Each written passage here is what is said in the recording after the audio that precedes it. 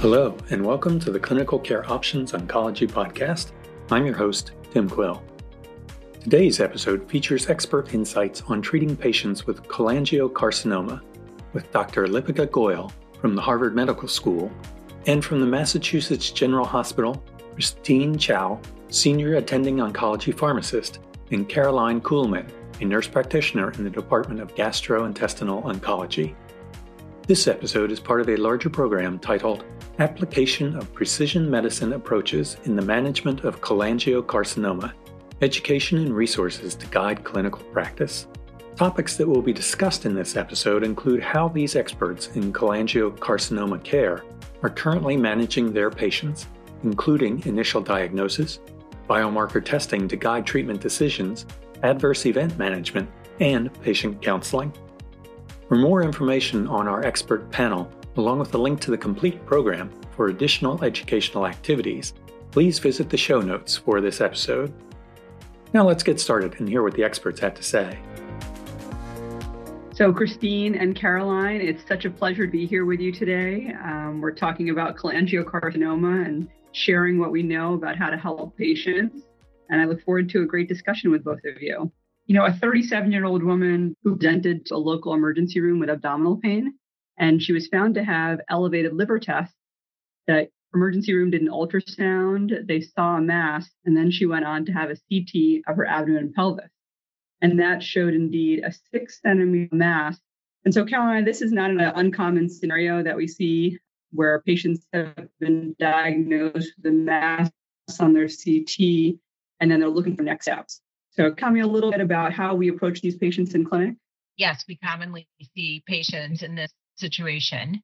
The workup to continue so that we know, now that we know that there are these abnormal findings on the imaging, is to then understand the diagnosis. And that would involve getting a tissue diagnosis or a liver biopsy of one of these lesions. And then to also get full staging, getting a CAT scan of the chest to be sure that we have a full understanding of the extent of the disease. And once that information is obtained and we have a diagnosis, a tissue diagnosis, we can move forward with planning appropriate care. Yeah, exactly. And when we see women as young as this, 37 years old, you know, the more common diagnoses are something like colon cancer with liver metastases. But we do occasionally also see primary liver tumors like cholangiocarcinoma. You know, Caroline, so many patients, when they come into our office, they're like, cholangio what? They're not even able to pronounce it. How do you talk to people about when people say, Caroline, what is my diagnosis? What does that mean? Right. And, you know, it isn't one of those easy to understand cancers based on its name. So we explain to them that a cholangiocarcinoma is a cancer that arises in the bile ducts in the liver. And it's broken into essentially two groups. You can have an intrahepatic cholangiocarcinoma, which arises in the bile ducts within the liver, or you can have an extrahepatic cholangiocarcinoma. And the intrahepatic cholangiocarcinoma, it's considered a primary liver cancer. It is a surgically curable disease, and in a setting where you have lesions outside of the bile duct, a lesion that isn't amenable to resection, we consider that stage 4 disease, which means that we don't consider local therapies. We consider systemic therapy to be the mainstay. Think of the systemic therapies, they sort of go into 3 buckets, and they are chemotherapy, targeted therapies, or immunotherapies. And our first-line therapies generally include chemotherapy and sometimes in combination with immunotherapy. And then our second-line therapies often include looking at a targeted therapy. And so part of our initial workup when we see a patient is to talk about biomarker testing. And the reason it's important is that the more we can learn about their tumor, the characteristics of their tumor, the more helpful that is in helping guide the treatment options for patients. We do it early because that testing can take time and it can help inform future treatment options for the patient. Even if those targeted therapies aren't part of the first line therapy, we're always thinking about what's plan B, what's our second step. You know, an anxious time for patients. This is, you know, to hear you have an incurable disease. but we're always evaluating the patients based on their health literacy, their health status, what are your goals in pursuing treatment, and helping to support them and their family as they make a plan to move forward.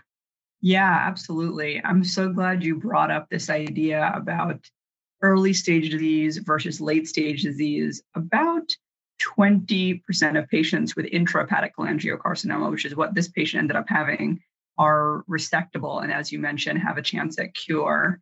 Unfortunately, it's a disease that there are not currently good screening tests for, and it's a rather rapidly progressive and aggressive disease. And so we often catch this at a late stage where people are more candidates for systemic therapy, as you mentioned. I'm also so glad that you mentioned this idea of doing biomarker testing early. 10 years ago, all we had this disease was chemotherapy, as you know. And one of the biggest pieces of progress we've made in the last 5 years has been the development of targeted therapies for these mutations that we're seeing for patients. And so the other component that you mentioned was the anxiety component. A 37-year-old woman, this woman had a 5-year-old son. What do you tell people about the first couple of months of this diagnosis and how it's going to go and how we can support them? Well, I think, our primary goal is to help people do as well as they can for as long as they can. And the way we begin that journey is to say that the chemotherapy and the treatments are, our tools to address symptoms that they may have, to make sure that we're not only helping them feel well, but be able to live as long as they can, to be able to achieve their goals and help them think a little bit about what their priorities are, understand what their support systems are, making sure we're offering them support, their family support as well. It's a very hard place to start, but once we get rolling with treatment and, sort of establish our commitment to helping them, really traverse this path and do as well as they can, people often get to a place where they're, ready to have a plan and ready to take their next step. Yeah, absolutely. And Christine, something that patients ask us when they come into our clinic is they're having difficulty sleeping in those first couple of weeks or months when they're first diagnosed because they have racing thoughts, they're anxious, they're thinking about what it's going to mean for their family and for their own lives and starting chemotherapy. Do you have any recommendations on the initial acute phase when someone is first diagnosed for sleeping medications to help with insomnia when it's something that's often temporary? I think, first of all, it's important to let the patient know what they need to expect, like what is the treatment plan and what are the possible side effects, so they kind of have an idea what is the prognosis or what they're looking forward in future. Then definitely there are medications to help them sleep. Like we commonly can prescribe like benzodiazepine, like lorazepam, to help sleeping, and we can adjust based on the patient's need as well. Thank you very much, Christine. Yeah, important. And it's, Caroline, something that you do so well is you help set people's expectations.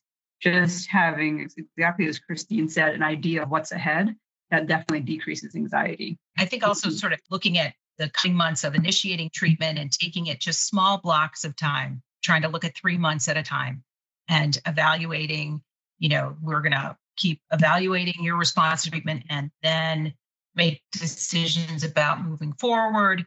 And letting them know, they don't have to take it all on. We can take it little bits at a time. And I think the lorazepam to help with sleep, anxiety, to really help them navigate those racing thoughts and anxiety. Yeah, absolutely. Absolutely. So this patient ended up having a biopsy. It did show intrahepatic cholangiocarcinoma. Her CA19-9 was around 2,000. She had a CT chest. It did show that she had lung metastases, unfortunately. And so there are 3 different options that we think about, 2 that are standard of care, 1 that might become a standard of care. So gemcitabine and cisplatin are 2 chemotherapy agents that have been the standard for a little over a decade. This is based on the ABC02 trial of these 2 chemotherapy agents versus gemcitabine alone in patients with advanced biliary tract cancers, which, as Caroline mentioned, is intrahepatic cholangiocarcinoma, extrahepatic cholangiocarcinoma, and the 2 other biliary tract cancers are gallbladder cancer and periampular cancer. And in that trial, gemcitabine and cisplatin patients in that group had a median survival of a little over 11 months. compared to a little over 8 months with gemcitabine alone. And so that doublet became the standard. A new triplet has become the standard of care for patients with advanced biliary tract cancer. And as Caroline mentioned, we sometimes add immunotherapy in the front line. So this is the new standard now, gemcitabine, cisplatin, durvalumab. This was the TOPAZ-1 study. It was this triplet compared to the standard of care, gemcitabine, cisplatin alone. And in this trial, patients who got the triplet, with the durvalumab, those patients lived a little over 12 months as the median compared to the doublet, which was a little over 11 months. So it was about a 1 month improvement in median overall survival. And importantly, at 2 years, about 25% of people were still alive in the gemcitabine, cisplatin, durvalumab arm. And that kind of tail on the curve is what a lot of people are saying we need to pay attention to, because some people are having some really long-term benefit. And 2 years, of course, does not seem like long-term in cancer. And we want those to be 5, 6, 10 years. And I think the data will mature over time, and we'll see how long people are able to live on that regimen. There's another triplet regimen, gemcitabine, cisplatin, Abraxane. And so this triple regimen is actually going up against gemcitabine, cisplatin in a randomized phase 3 trial in the United States, which is the first randomized phase 3 trial in biliary tract cancer in this country. And it's called the SWOG 1815 study. The phase 2 single-arm study showed, again, a response rate of a little over 40% and a median overall survival around 19 months. That was in roughly 60 patients. So hopefully we'll have a couple of different standards that we can offer for patients. And Caroline, when you see someone who's coming into our clinic and we're trying to figure out, are they candidates for doublet chemotherapy, triplet chemotherapy? What should we do? What are some of the questions and laboratory value you're looking at to see what kind of therapy to give people up front? Well, I think understanding their other health problems, what are their comorbid illnesses? Do they have a lot of other medical problems? And, their age certainly can impact how you think about which regimen might be appropriate for them. The 2-drug regimen as the backbone, anytime you add a drug to that, you're going to potentially add a risk of more side effects. And I think it's also relevant to sort of figure out from patients, what are your goals? How do you want to spend this time? Like, are you very adverse to any extreme side effects? Or it's okay, your life will allow you to manage that. A young mother with kids, you would think, well, she's young and healthy and maybe she would tolerate a triplet regimen without problems. But it may be that she's a primary caregiver and the idea that she'll be out of commission, maybe she doesn't have a lot of social supports or family. And then you have to sort of factor that into your decision-making about what's the most appropriate regimen. In this situation, it would seem, because she's young and if she's otherwise healthy, you probably would lean toward a 3-drug regimen for her. Yeah, I would agree with that. I would recommend gemcitabine, cisplatin, durvalumab for her, given she has metastatic disease and it's the new standard. So Christine, Caroline talked a little bit about side effects. Could you tell us a little bit about side effects with gemcitabine, cisplatin alone as the backbone and then adding these other agents? Sure. So besides bone marrow suppression, nausea, vomiting, and alopecia, the other common side effects of gemcitabine include like drug fever, flu-like symptoms, edema, and skin rash. The rare and more serious adverse effects include hepatotoxicity, interstitial pneumonitis, and hemolytic uremia syndrome. For the durvalumab, because it is a PD-L1 inhibitor, so the side effect is very similar to the whole class. It's generally very well tolerated compared to chemo. Common adverse effects include like fatigue and decreased appetite. Patients can also experience immune-mediated adverse events, including dermatitis, which can be manifest as skin rash and itching, colitis with diarrhea as the primary symptoms, endocrinopathy such as thyroid disorders, diabetes, and adrenal insufficiency. Severe immune-mediated adverse events such as hepatitis, pneumonitis, pancreatitis, gastritis, nephritis, myocarditis, and ocular toxicity may occur. So it's very important to counsel patients on the signs and symptoms of these immune-mediated adverse events and discuss the necessity of early recognition and management. So for patients who are immunocompromised, then we have to consider whether using durvalumab would be appropriate in these patient populations. As for nab-paclitaxel, the main concern is hepatic toxicity. So we may have to delete using nab-paclitaxel in patients with hepatic impairment. One of the questions many people ask is, how much toxicity does the third agent durvalumab add to gemcitabine cisplatin alone? Very good question. So in the TOPAZ-1 study, the addition of durvalumab did not cause any new serious side effect.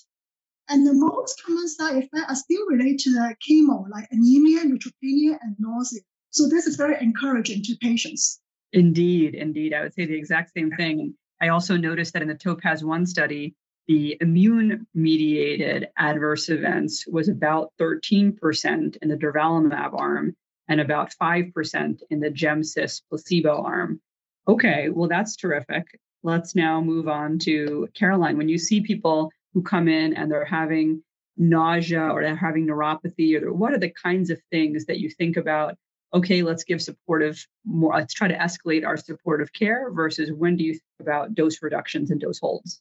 Yes, toxicity that really limits your function or impacts your quality of life in a way that the patient finds unacceptable is a time where we're going to think about dose adjustments and increasing our supportive care interventions. The dose adjustments, they're fairly standard. Our first pass might be a 20% dose reduction in the chemotherapy, and then versus just a plain old hold and see how patients, let them recover from either a heme toxicity or to assess neuropathy or other lab values that are abnormal, like kidney function or liver function. Let that resolve to a grade 1 or better, and then make an adjustment to move forward. There's flexibility in scheduling. Instead of doing 2 weeks in a row with a 1 week break, maybe we do every other week. We want them to continue to function and do what they can do and be with their families without just giving them chemo that makes them so sick they can't get out of bed. That's not the goal. Yeah. And then to be, reminding them that any side effect they're having trouble managing or they didn't expect and don't know what to do about, that they call early and involve their caregivers at the hospital as early as possible so that we can keep them from having a serious problem or needing a hospitalization. Yeah, indeed. We always tell our patients together, never worry alone. Call us, You're never worrying alone.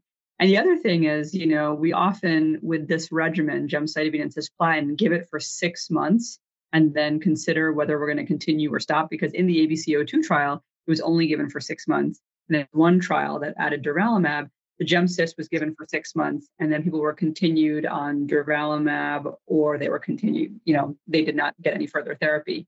And so during those 6 months, we certainly find that almost no one gets through those 6 months without dose reductions or without dose holds.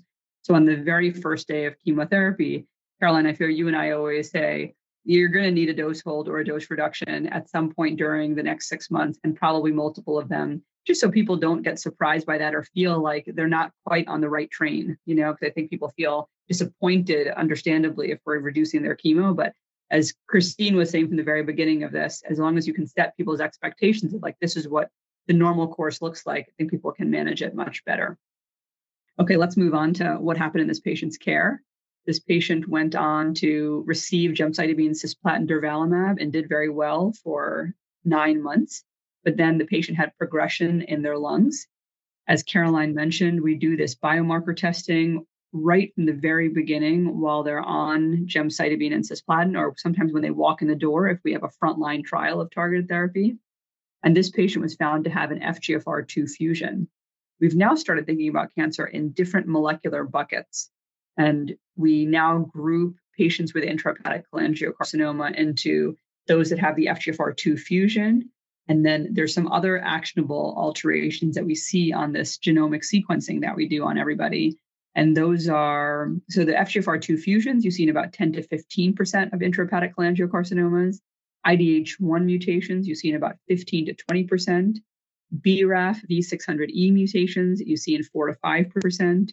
HER2 amplifications, also about 3 to 5% in intrahepatic cholangio, much more common in gallbladder cancer and extrahepatic cholangio, up to 10 to 15%. Then NTRK fusions, which you see in less than 1% of patients with intrahepatic cholangio. Microsatellite instability or high tumor mutational burden. These are also rather rare, 1% to 2% across the biliary tract cancers. So a lot of these different alterations now have targeted therapies that are on the NCCN guidelines. And 2 of these alterations have FDA-approved drugs. So for the FGFR2 fusions, we have infigratinib and pemigatinib. For the IDH1 mutation, we have evosidenib. And these are medications that we certainly offer to our patients after they have progression on first-line therapy. For BRAF V600E mutations, we have the combination of trametinib and dabrafenib on the NCCN guidelines. For HER2 amplification, there was a trial, the MyPathway trial, that was just published last year, showing the combination of trastuzumab and pertuzumab has a 23% response rate in biliary tract cancers. Maybe that will make it on the NCCN guidelines soon. For NTRK fusions, we have larotrectinib and entrectinib, which have tissue-agnostic FDA approvals. And for satellite high and high tumor mutational burden tumors, we have pembrolizumab, also tissue-agnostic approvals. So about 40 to 50% of patients with intrahepatic cholangio have these actionable alterations. With extrahepatic cholangio, it's probably closer to 50 to 20% of patients. So it's incredibly important, as Caroline mentioned, to do this biomarker testing early so we can open up options for patients. So, Christine, can you tell us a little bit about some of the side effects of the FGFR inhibitors and the kind of monitoring we need to do in the clinic? Absolutely. So for FGFR inhibitors, the biggest concern for us is hyperphosphatemia, which is a recognized on-target effect of the inhibitors of FGFR pathway. It's mainly driven by inhibition of the FGFR1 signaling.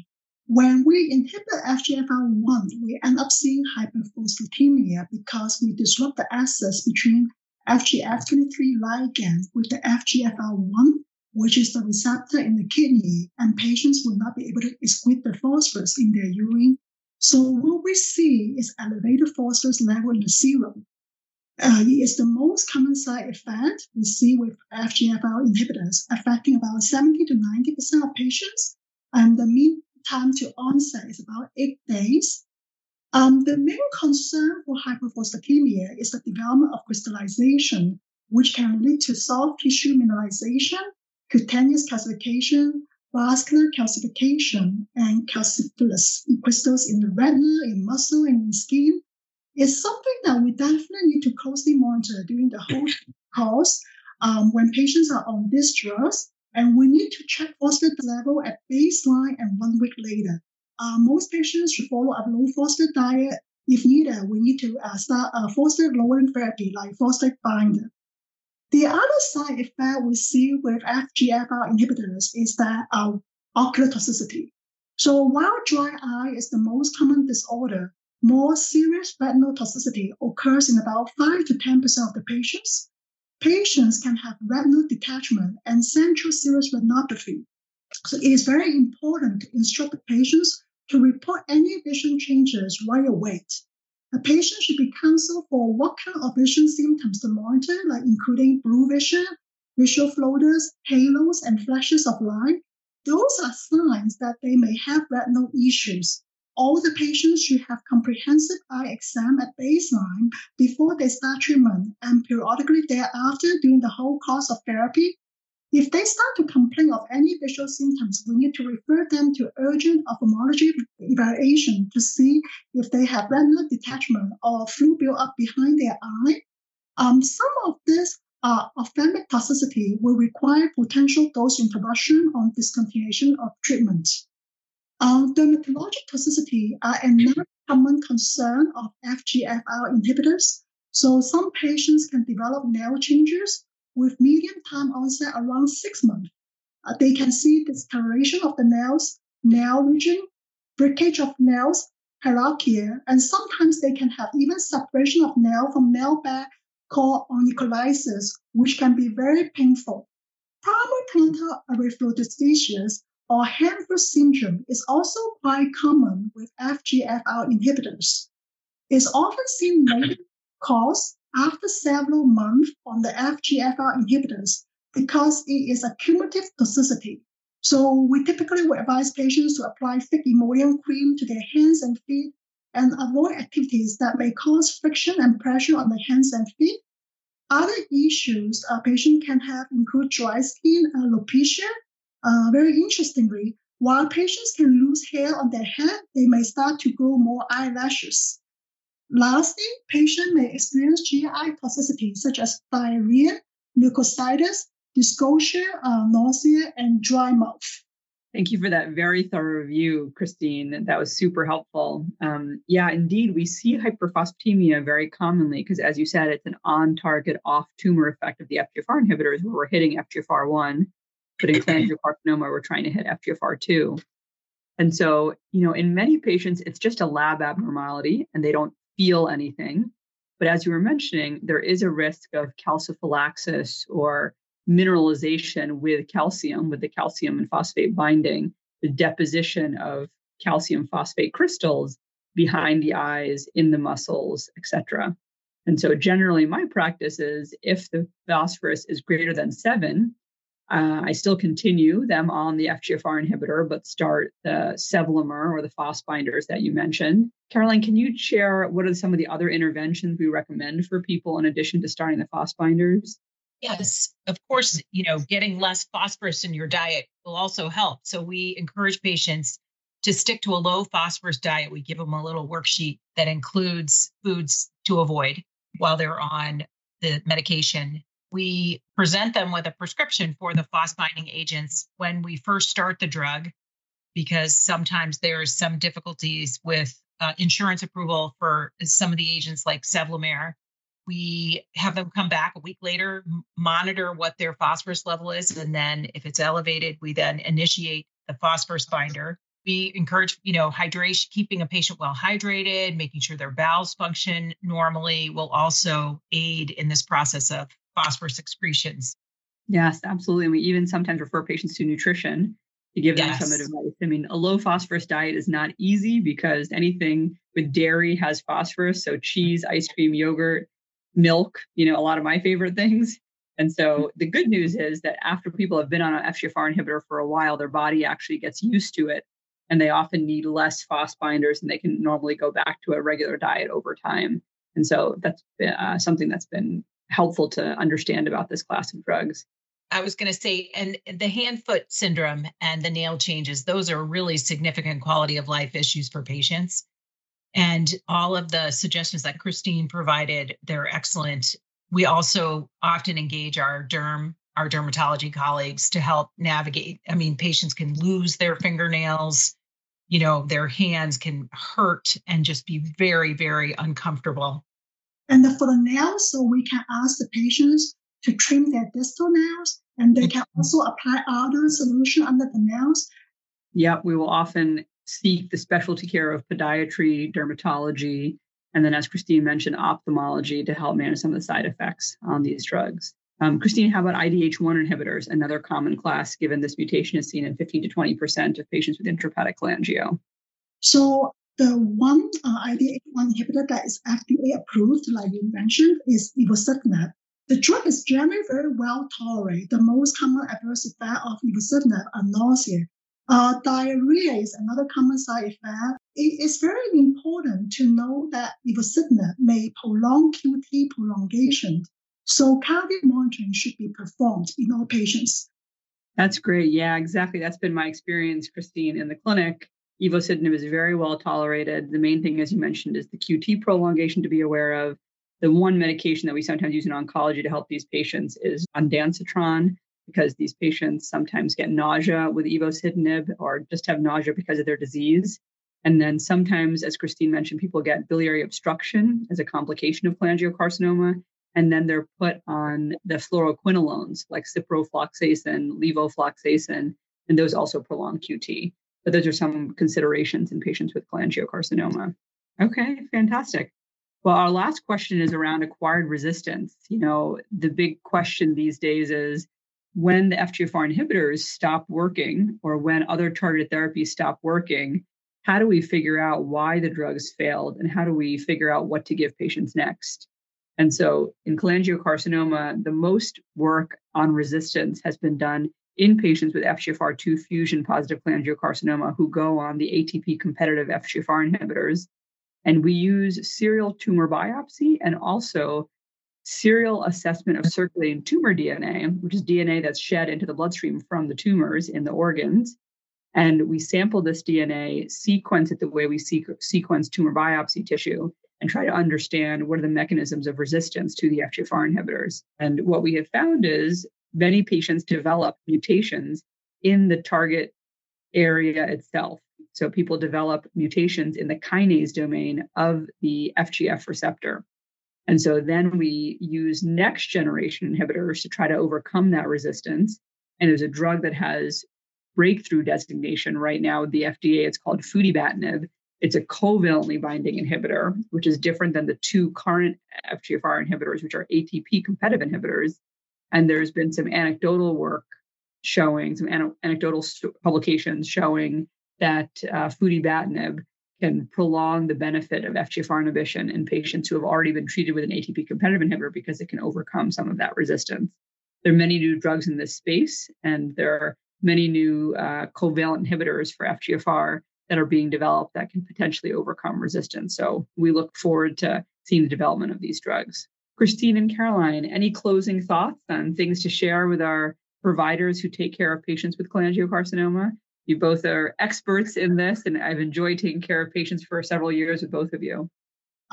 We need to tell the patients what are strategies that can help them with adherence. If the patient is not taking medication appropriately, this can affect efficacy and impact the safety of the agent.